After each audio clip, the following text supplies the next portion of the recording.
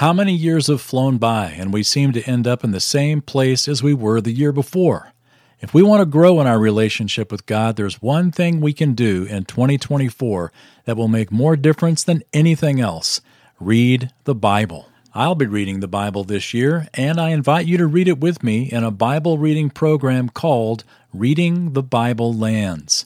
It includes Bible Lands photos, videos, and devotionals, and live Zoom calls with me. Find out more at readingthebiblelands.com. Seeing the lands of the Bible with your own eyes will change the way you read the Bible, and thus it'll change your life. See what I mean by visiting waynestyles.com/tours. Hello and welcome to Live the Bible. My name is Wayne Stiles, and this is the weekly podcast that helps you connect the Bible right to your daily life. In this episode, we look at the greatest fish story in the Bible, the book of Jonah. But it's so much more than that, isn't it? It's about God's marvelous grace in our lives when we fail, when we blow it. Have you blown it? Well, if you need a great dose of encouragement today, you are listening to the right podcast. I'll be back in a bit with more, but for now, let's get right into the message. I heard about a Sunday school teacher who shared the story of Jonah with her class. And so often, that's where Jonah gets shared most of the time, is in Sunday school. We've all seen the wonderful kids' books that usually end with Jonah chapter 2, with Jonah being spit up on the beach after his fateful journey in the whale. Usually it's a whale. And but the Sunday school teacher taught the class, and then she came to the end of the lesson, and she asked the class, she said, "What does the book of Jonah teach us?" And one little girl immediately responded and said, "People make whales throw up." Right.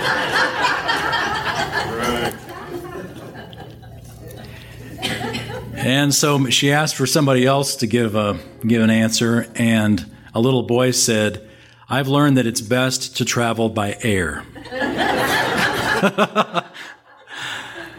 Oh, well, what a great introduction to the book of Jonah. So turn there, if you would, with me to Jonah. And if you're wondering where Jonah is, it's right after Obadiah. Since you know how to get there now. But you know, of all the fish stories there are, the book of Jonah is no doubt the most famous. But to many people, though, Jonah is just that. It's a fish story. It's sort of, it's a parable. It's not really historical. It didn't really happen. People look at the book of Jonah sometimes as this ridiculous contribution to the Bible. It's a fun story and it's got a spiritual lesson, but come on, a guy being swallowed by a big fish? How in the world is that realistic? Well, Jonah was indeed a historical person. In fact, the book of 2 Kings mentions Jonah as a prophet from the town of Gath-Hepher. You don't hear about that place very much, Gath-Hepher. That was up by, the location of it is up by Nazareth. Actually, if you go to Israel and you're traveling typically from Tiberias to Nazareth, you're going to go right by Gath-Hepher. And make sure, if you're ever there, that you ask your guide to point it out to you.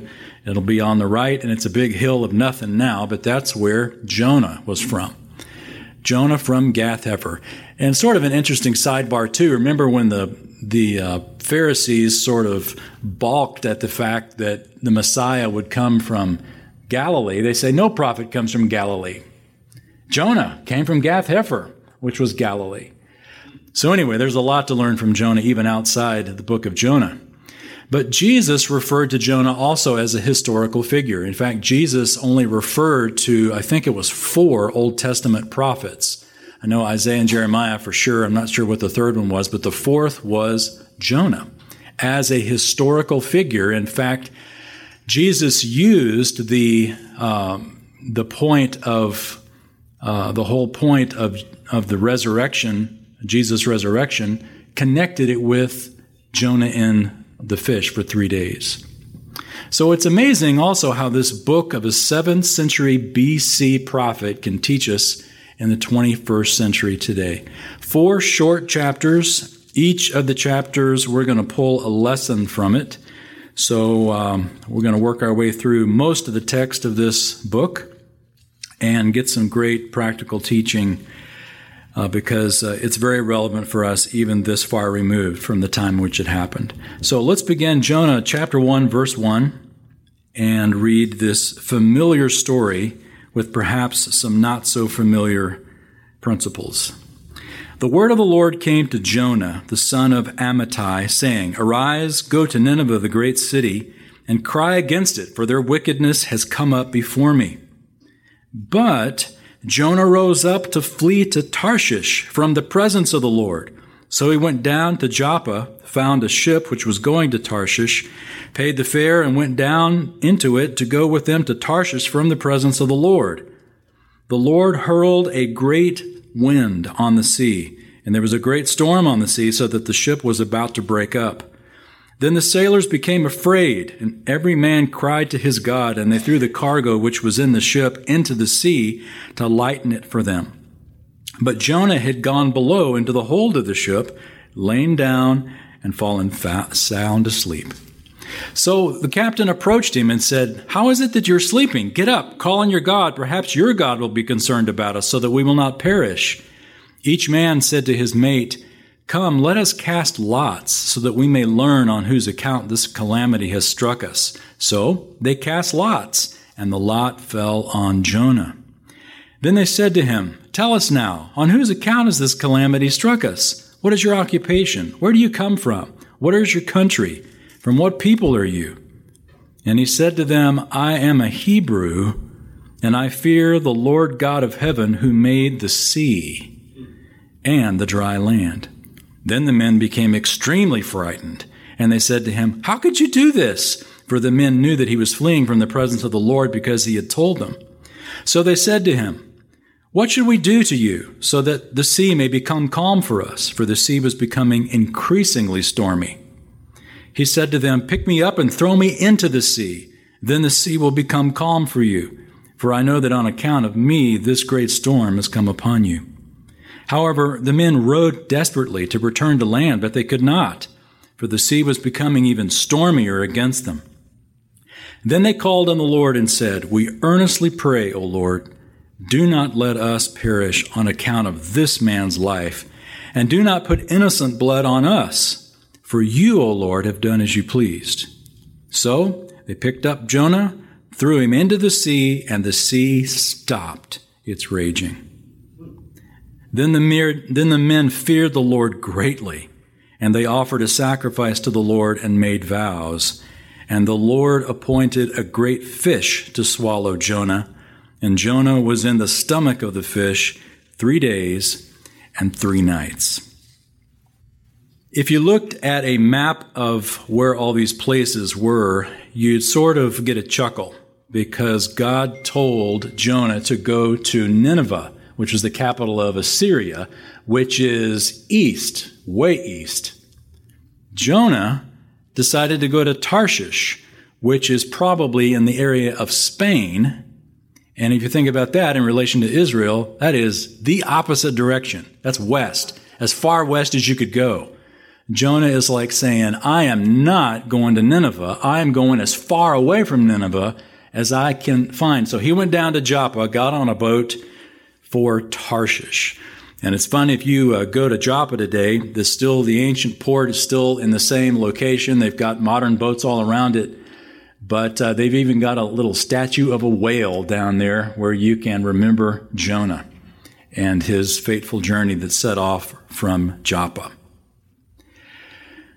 Why in the world did Jonah decide, I ain't going to Nineveh? Well, we'll learn a little bit later, but specifically, just historically, we know that the Assyrians were a country of brutal people. If you ever get the occasion to go to London and go to the British Museum, and if you go to London, you must go to the British Museum, there is a wonderful section of wall reliefs They're basically carvings that were taken down from the Assyrian palace in Nineveh, and it's of the Assyrian battle of the Assyrian defeat of Lachish in Israel. So it has nothing to do with Jonah, but what it does have to do with is showing Assyrian methods of battle. When the Assyrians would come in, they would grab people who weren't smart enough and fast enough to get inside the city walls, and they would impale them.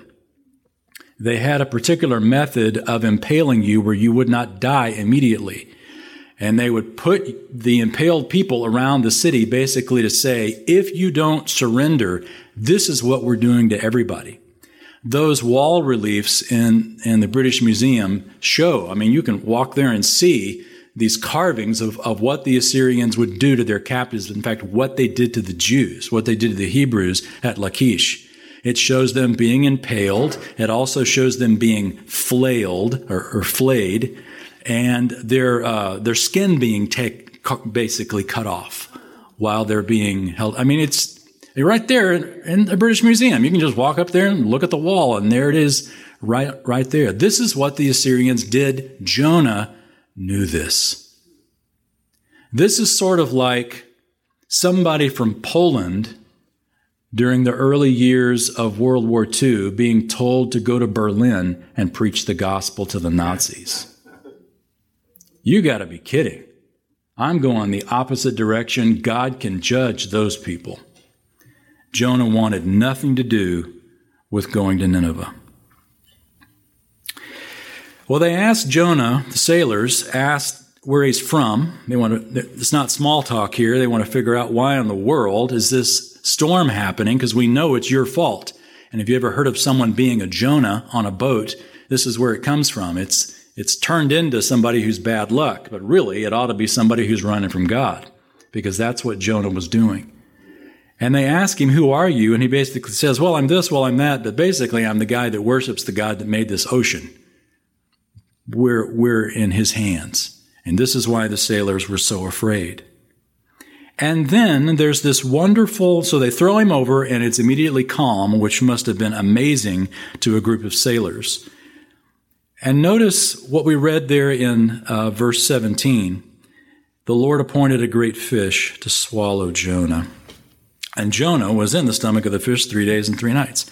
This is what critics balk at. They say that it can't be historical. It's really actually kind of an old argument, because there have been enough modern accounts of sailors who have either fallen overboard or in a harpoon gone wrong accident where they fall over and a whale swallows them, and then the whale gets captured and they cut open the stomach, and this screaming, terrified man comes out of the stomach, bleached white from stomach acid. So think about that in relation to Jonah. If he was bleached white with stomach acid, this crazy nut, looking like an albino was running through the town, you'd probably listen to him as well. But if you want to read a great piece on this, look at National Geographic, the December issue of 1992. It talks about the whale shark and the legitimacy, the possibility of a person surviving in the stomach of this great fish. So, a lesson from chapter 1 is very, very simple. God pursues us when we run. God pursues us when we run from him. Twice we're told, and we've read it twice so far, that Jonah was running from God. Rather than doing what God said, Jonah ran. And he nearly lost his life for doing that. Running from God is futile. How do you run from God? God's everywhere. Running from the will of God is what really Jonah was doing. And God is incredibly patient, and he has an amazing ingenuity for helping you to see things his way.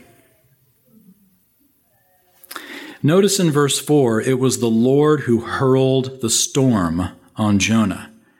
And then in verse 17, we read a couple of times, it was the Lord who appointed the fish to save Jonah. He appointed the storm to get Jonah in the sea. He appointed the fish to swallow Jonah. God was pursuing. God was taking the initiative. God is the one doing the action moving the story forward. It's all God. Why was he doing this? Well, keep your finger here in Jonah and turn to the last book of the Bible. Look at Revelation chapter 3. Revelation chapter 3. This is in the section, the early chapters of Revelation, where the Apostle John, interesting, John's name means Jonah. In Greek, the Greek transliteration of John is, we call it John, but in Hebrew, his name would have been Jonah. So all the Johns are really Jonahs in Hebrew. Anyway, the Apostle John here writes in Revelation 3, and he's quoting the Lord Jesus. Look at Revelation 3:19. This is what was written to the church of Laodicea. Christ says, this is the Lord Jesus' words, "Those whom I love, I reprove and discipline. Therefore, be zealous and repent." Look at that verse. Those whom I love. When God chases us like he did with Jonah, it's because he loves us. Not just because he's mad or because he has wrath. He doesn't reprove and discipline out of anger or certainly out of hatred. But his motive is love. I reprove and discipline for what purpose? Therefore, be zealous and repent. And then look at this wonderful, very familiar invitation. The very next verse, verse 20. When we do, when he reproves us and disciplines us and gives us that, puts us in that storm, to use Jonah's context, and we repent, he says in verse 20, "Behold, I stand at the door and knock. If anyone hears my voice and opens the door, I will come into him and will dine with him and he with me." This is a promise of restored and renewed fellowship. When you eat with someone, it's a picture of fellowship. And Jesus is saying, those who are out of my will, those Christians who are out of my will, I love them. And I'm going to discipline them and I'm going to reprove them so that they'll repent, so that I can come in and have fellowship again. So, turn back to Jonah. This is God's method. God puts storms in our lives. When we are running from the will of God, God puts a storm. God appoints a storm that is perfectly suited to get us into the position of repentance. God appointed a fish, a great fish, to swallow Jonah, to save him when Jonah should have, by all rights, gone right to the bottom. After all, he was running from God. He deserved it. But God didn't let Jonah die. God saved him in such a context that it would change Jonah's perspective, that it would open up his heart to repentance. And this is what he does. Look at chapter 2.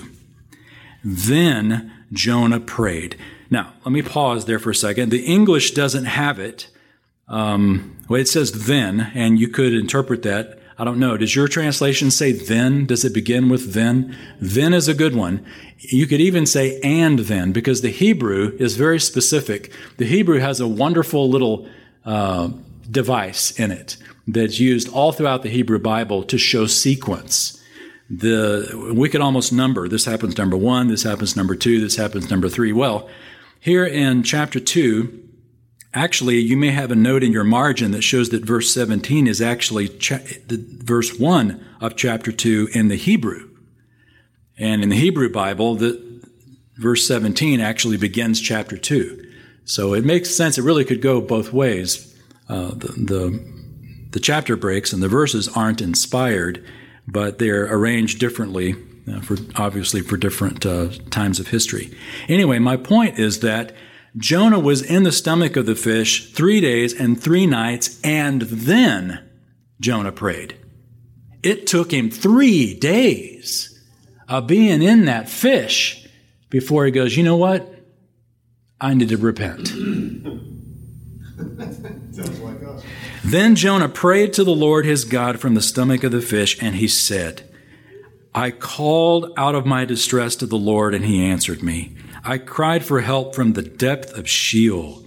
You heard my voice, for you had me cast me into the deep, into the heart of the seas, and the current engulfed me. All your breakers and billows passed over me. So I said, I have been expelled from your sight. Nevertheless, I will look again toward your holy temple. Water encompassed me to the point of death. The great deep engulfed me. Weeds wrapped around my head. I descended to the roots of the mountains. The earth with its bars was around me forever. But you have brought up my life from the pit, O Lord my God. While I was fainting away, I remembered the Lord, and my prayer came to you into your holy temple. Those who regard vain idols forsake their faithfulness, but I will sacrifice to you with the voice of thanksgiving. That which I have vowed I will pay. Salvation is from the Lord. And then the Lord commanded the fish, and it vomited Jonah onto the dry land. Almost like this could have happened on day one, Jonah, if you'd prayed 3 days ago. But notice the sequence. 3 days, and then he prayed, and then the fish vomited Jonah. The storm worked. And here's the lesson of chapter 2. God's storm of grace should drive us to repent. Boy, that's simple to say until you've been in that storm. Have you ever been in that storm? That's a tough place to be, in the storm of God. Hey everybody, Wayne here. This podcast has been going for months now, and if you've not left a review, your review could really help other busy people benefit from this content. That's because one of the main ways that new listeners find the Live the Bible podcast is through listener reviews. So would you take just a couple of minutes right now to leave a review? You can do so at waynestyles.com/podcast. Thank you so much. And now back to the message. God's storm of grace should drive us to repent. Boy, that's simple to say until you've been in that storm. Have you ever been in that storm? That's a tough place to be, in the storm of God, because they're tailor-made. God made this storm for Jonah, and it transformed his thinking. And if you've ever been in the storm, and by the storm I mean you are in a place because of your willful rebellion against God, and He put you there in such a way that you know that's why you're there, it motivates you to repent. And that's exactly what Jonah did. The pain is intended to drive us to repentance. Jonah was in the fish 3 days before Jonah finally let go and repented. And he praises God for his salvation, which is a great place to be. God wants us to walk with Him, just like we read there in Revelation chapter 3. Christ wants to enter in and to have fellowship with us once again. So, good old Jonah, now he's got it. He's ready to go. Chapter 3, verse 1. Now the word of the Lord came to Jonah the second time, saying, Arise, go to Nineveh, the great city, and proclaim to it the proclamation which I am going to tell you. So Jonah arose and went to Nineveh, according to the word of the Lord. Now Nineveh was an exceedingly great city, a 3 days' walk. Then Jonah began to go throughout the city 1 day's walk, and he cried out and said, Yet 40 days, and Nineveh will be overthrown. Now, we'll skip verses 5 through 9 here, but basically, bottom line, they repent.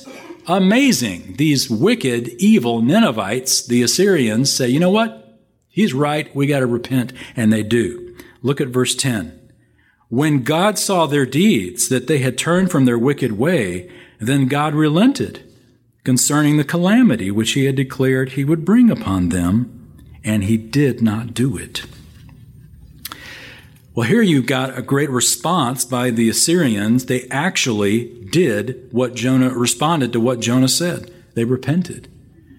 They, from the greatest to the least, the king of Nineveh did it, and he even made the animals repent, as it were. I mean, we're going to repent so much, let's put sackcloth on the cow.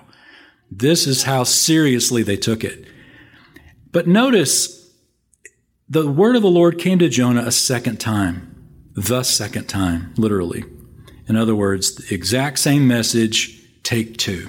And if you were to compare the beginning of chapter 1 and the beginning of chapter 3, you'll see the command, arise, go to Nineveh, is pretty much the same. God repeated it. And this time Jonah responded in obedience. But he went with a heart hoping that God would judge him just like he said he would. But before we get into that, there's a lesson in chapter 3 that is such a good lesson. And it's simply this: God still wants to use us in spite of our failure. God could have called in any number of prophets. Jonah blew it, let him sink, and I'll just call prophet number 207. Let's just get the next guy, somebody who's going to listen to me. But the Lord didn't do that. He gave Jonah a second chance.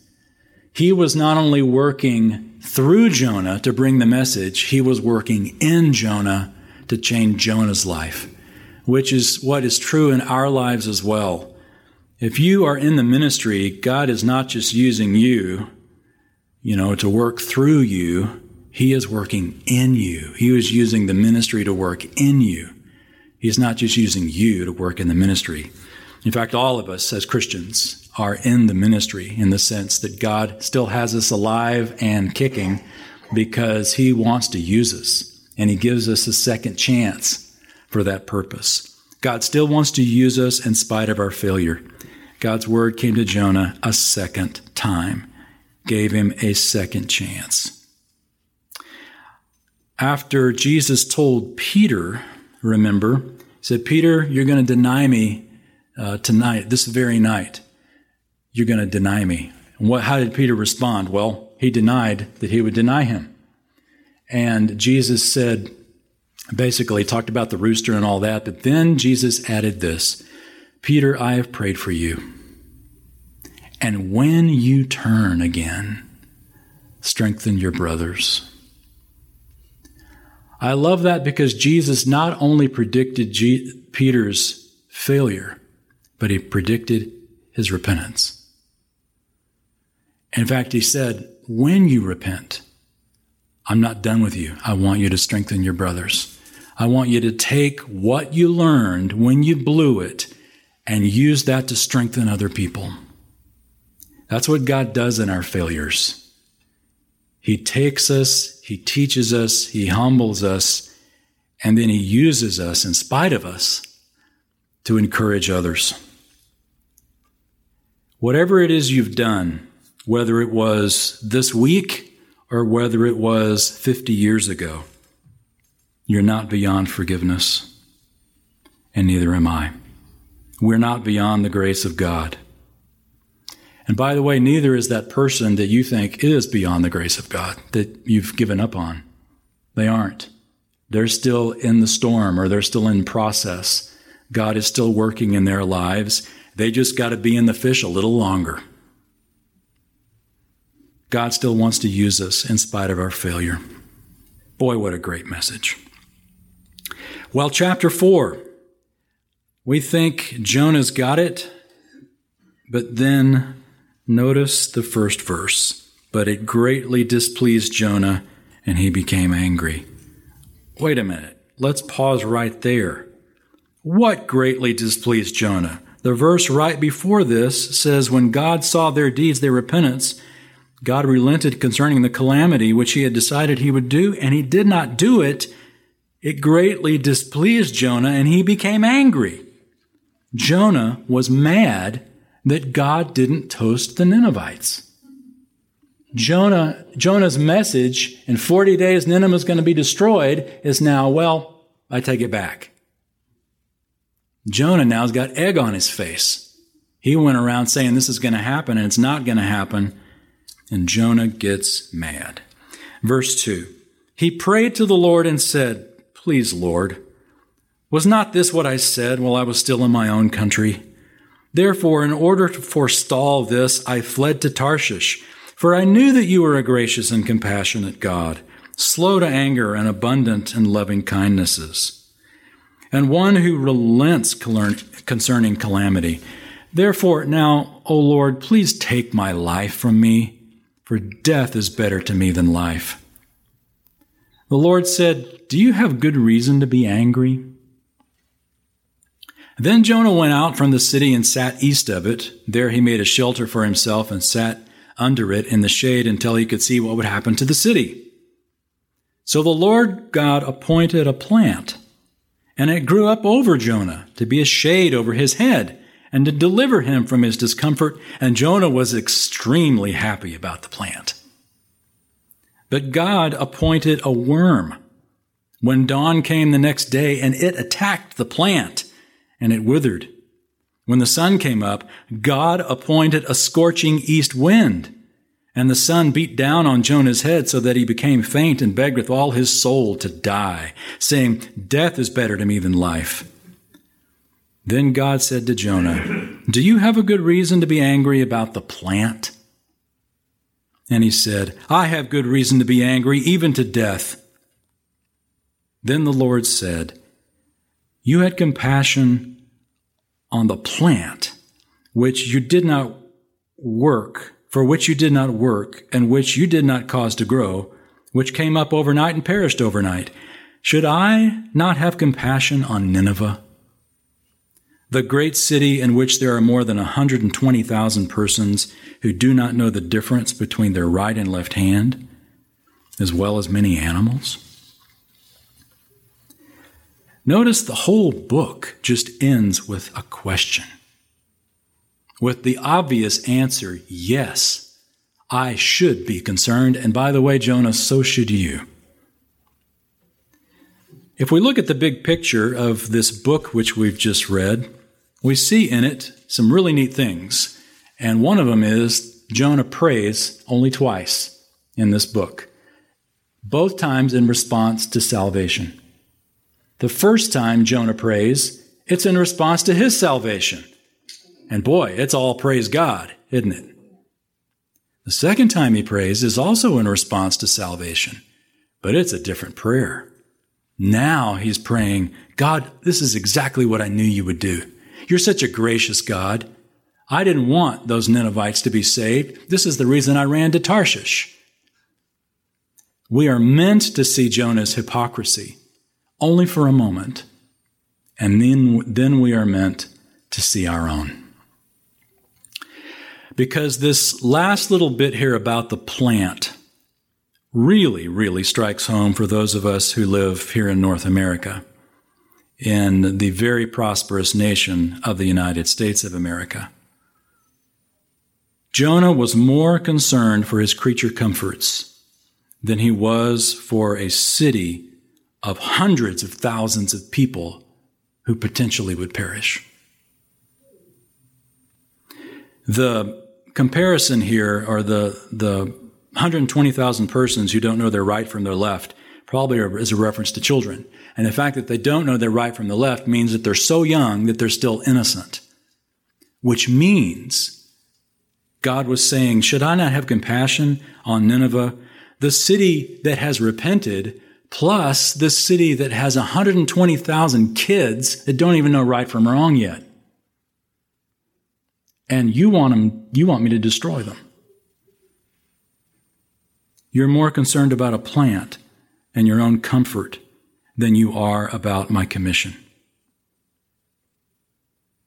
That is a tough way to end this book because it strikes home for us. If the air conditioning goes out in our car, it's a minor emergency, isn't it? Especially for those of us who live in Texas.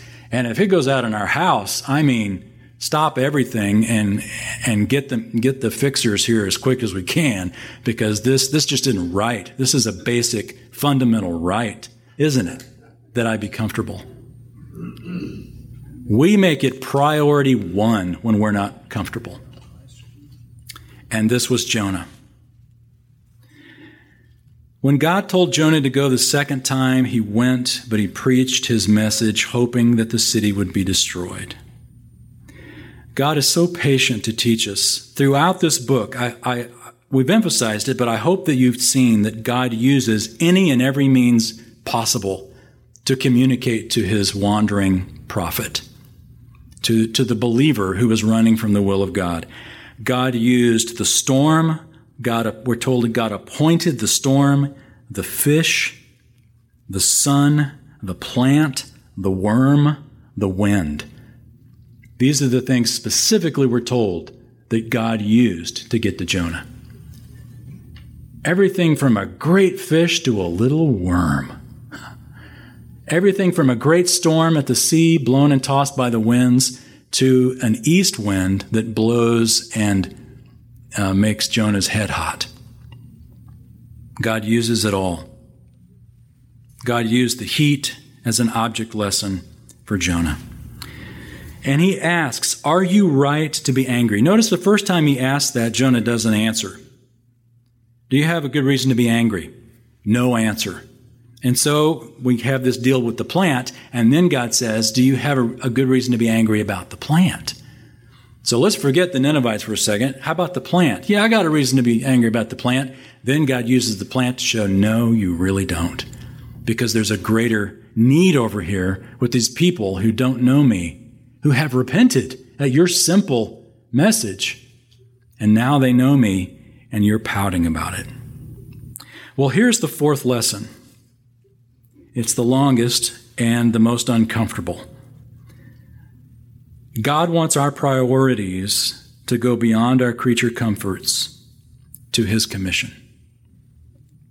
God wants our priorities to go beyond our creature comforts to his commission, and from our perspective, to his great commission.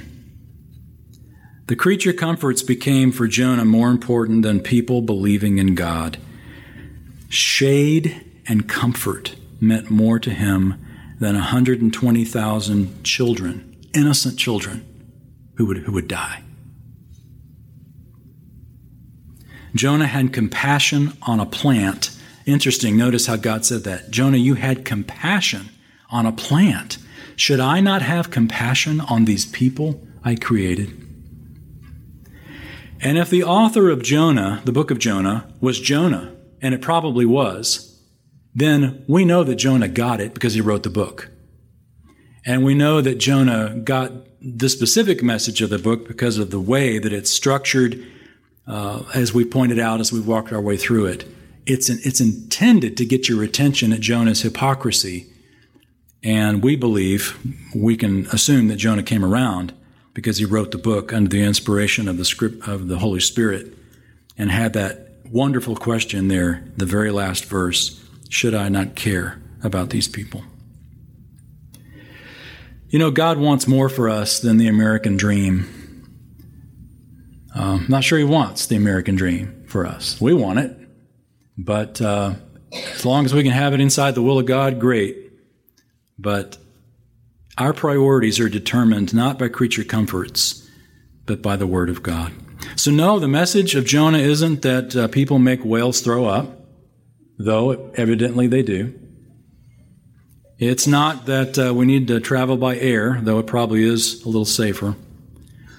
The message is that God reaches out to the prodigal. You know, the message of Jonah is really Jesus' message of the prodigal son. I don't know if you've thought about that connection, but it really is the same message. That you've got a prodigal who wanders out of the will of God. God provides that storm, that crisis that turns him. And he comes back. And the father is expecting him, waiting for him, and invites him back in. But there's also another problem. Now, we initially might think that the prodigal is Jonah. Nope, the prodigal was the Ninevites, at least when you compare the two. Jonah was that older brother who was self-righteous and didn't want that younger brother to repent. So there's a message that goes both ways, and honestly, we can find ourselves on both sides of the fence because we've all been prodigals to a greater extent or a small extent. We've all wandered from God, the will of God. We've all experienced storms tailor-made to get our attention. We've all come back and enjoyed the sweet fellowship of the Lord Jesus Christ. But we all have also given greater priority to our air conditioning than to the gospel. We all have, myself included. The 4 lessons we've learned, I'll just repeat them once again. God pursues us when we run. And aren't we glad He does? God's storm of grace should drive us to repent. Third, God still wants to use us in spite of our failure. And finally, God wants our priorities to include His commission and not just our creature comforts. You know, Jesus is one of the greatest examples. Well, He's the greatest example of anything, but He's a great example of this teaching of leaving creature comforts for the sake of the gospel. I mean, talk about leaving creature comforts. He left heaven to die on a cross for us. He set aside comfort, the ultimate comfort, even to the point of being willing to separate His fellowship from the Father on the cross. It was Jesus who used Jonah as an example when He said this. This is from Luke 11. Jesus said, "This generation is a wicked generation. It seeks for a sign, and yet no sign will be given it but the sign of Jonah. For just as Jonah became a sign to the Ninevites, so shall the Son of Man be to this generation.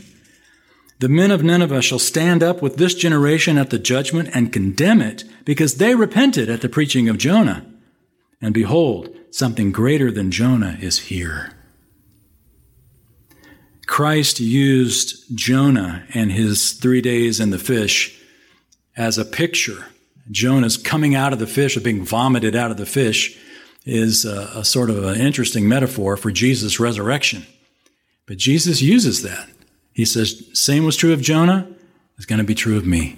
I was entombed in death, but I came out in life. And this was a sign to Israel. Something greater than Jonah is here, Jesus. How much more so should we repent when God sends His storms of grace? Jonah repented and God was merciful. Let me say that again. Jonah repented and God was merciful. The Ninevites repented. God was merciful. God wants us to repent. Guess why? So He can be merciful to us. Let's pray. Our Father and our God, this familiar book gives us some wonderful lessons that go beyond a simple children's story, but get right to the very heart of who we are. We're all like Jonah, so loving to be considered great Christians or a great prophet from Jonah's perspective, and yet we draw the line sometimes when you give us commands and we run to Tarshish. Thank you for pursuing us. Thank you for knowing where we are. Thank you for providing the storms, the great fish, the worms, the plants, the opportunities for second chances, all that you do in our lives that communicate over and over and over that you're not done with us, that our failures are never a dead end, but they're simply a means of learning, of humbling, and of being more effectively and powerfully used to share the gospel with others. Thank you for this wonderful reminder today. In the name of Jesus we pray. Amen. Thanks so much for joining me for this episode of Live the Bible. What great news! God pursues us when we run. His storm of grace should drive us to repent. He still wants to use us in spite of our failure, and God wants our priorities to include His commission, not just our creature comforts. Amazing, and I love that encouragement. Have you blown it, my friend? Have you failed? God is not done with you. Just walk with Him step by step each day. In fact, next week we're going to see how to reframe our thinking when it seems like God has burdened you with life. That's next. Until then, live the Bible. My friend, I hope you will read the Bible in 2024, and I'd love for us to read it together, seeing the places where it all happened. Check it out now at readingthebiblelands.com.